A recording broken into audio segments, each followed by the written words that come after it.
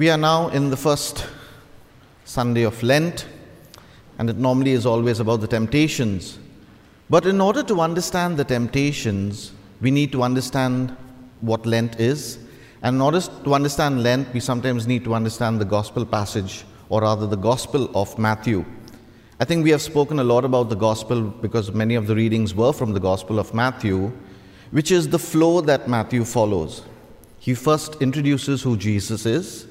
Then he has the call of the disciples, the mission to the disciples from the point of view of the Sermon on the Mount, and then there's the mission of Jesus. But just before he calls the disciples, we have the temptations. And this is very important because it meant that Jesus was preparing himself. He was becoming aware of what is going to affect his mission. And before he could call his disciples and begin his mission, he wanted to have this renewal. He wanted to have this so-called processing work done so that he can go into the mission completely aware of what is to be expected.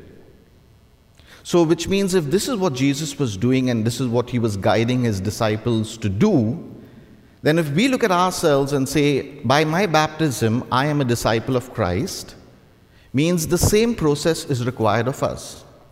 And that is what Lent is for each one of us. But in order to understand Lent, let me give you two analogies.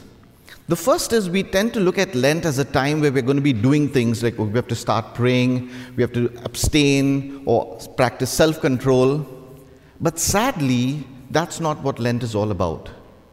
Lent is a time given to us to be doing more of what we should be doing during the year. So if you're practicing prayer during the year, this is the time to renew yourself even more. It's a form of conditioning that we are called to do. Especially when you have athletes, they like to condition their body so that the body is ready to accept whatever it may be facing when the sport does begin. So in the same way, the church is giving us this opportunity to see, what do I need to do to strengthen myself? What do I need to do to condition myself to be a better disciple of Jesus? The second analogy is fireproofing. We normally have a lot of fireproofing done in the house and different things, especially in order to protect ourselves. But fireproofing does not mean that the fire will not come. It just means that when the fire comes, you are ready and you are prepared so that the damage won't be so severe. And that's how the church would also look at our lives and say, what do you need to do to fireproof your relationship with God? And that is what Jesus is doing in these 40 days.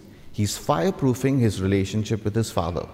He's becoming aware of what could possibly damage it and was already aware of it so that he could go and preach it to his disciples and help them understand it too. So if this is the context of what we're called to really reflect upon, then how do we understand the temptations? The temptations can be looked at from different angles, from different perspectives.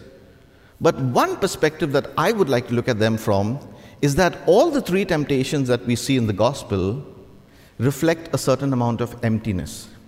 When something within is empty, then all this starts to enter into our life and temptations become stronger. Viktor Frankl has this, from his own experience in the concentration camp, came across a belief which was simply that when the will to meaning is frustrated, it takes on the masks of will to prestige, will to power, and the will to pleasure. So in order to really fulfill an external or an internal void, we could be tempted by things outside. And therefore, the period of Lent is not a time for us to really be judgmental about ourselves.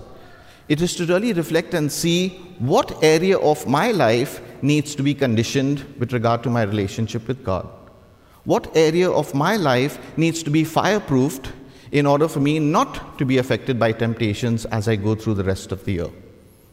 So when you take the first temptation, it's more about pleasure.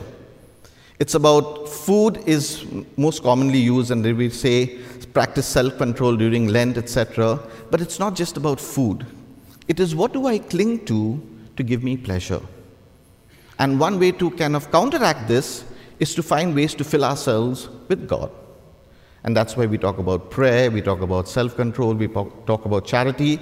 They're all interconnected. None of these temptations are completely separate. They are connected in some way or the other. As I mentioned, also through emptiness. But it's about just becoming aware and saying, what do I need to do to fill myself with God? And therefore, the choice is always between us and God. I will speak about that towards the end. The second temptation is more about prestige. And this is something that followed Jesus right throughout. And something we have to also understand is that the temptations was not a one-time event. It followed Jesus right through his life. The way he was condemned, the way he was contradicted, etc. And this particular temptation happens even on the cross. Come down and we will believe in you. We will believe that you are the Son of God. It's a simple thing, which means Jesus was already being tempted, always being tempted, and he was aware of it. And that's what these 40 days did for him. So one way is to practice humility. The antidote to this is humility. What are the areas that I would like to look at in my life to see how can I be humble? If everything is about me, how can I stop making it about me and make it about other people? And there are so many ways in which we can do that.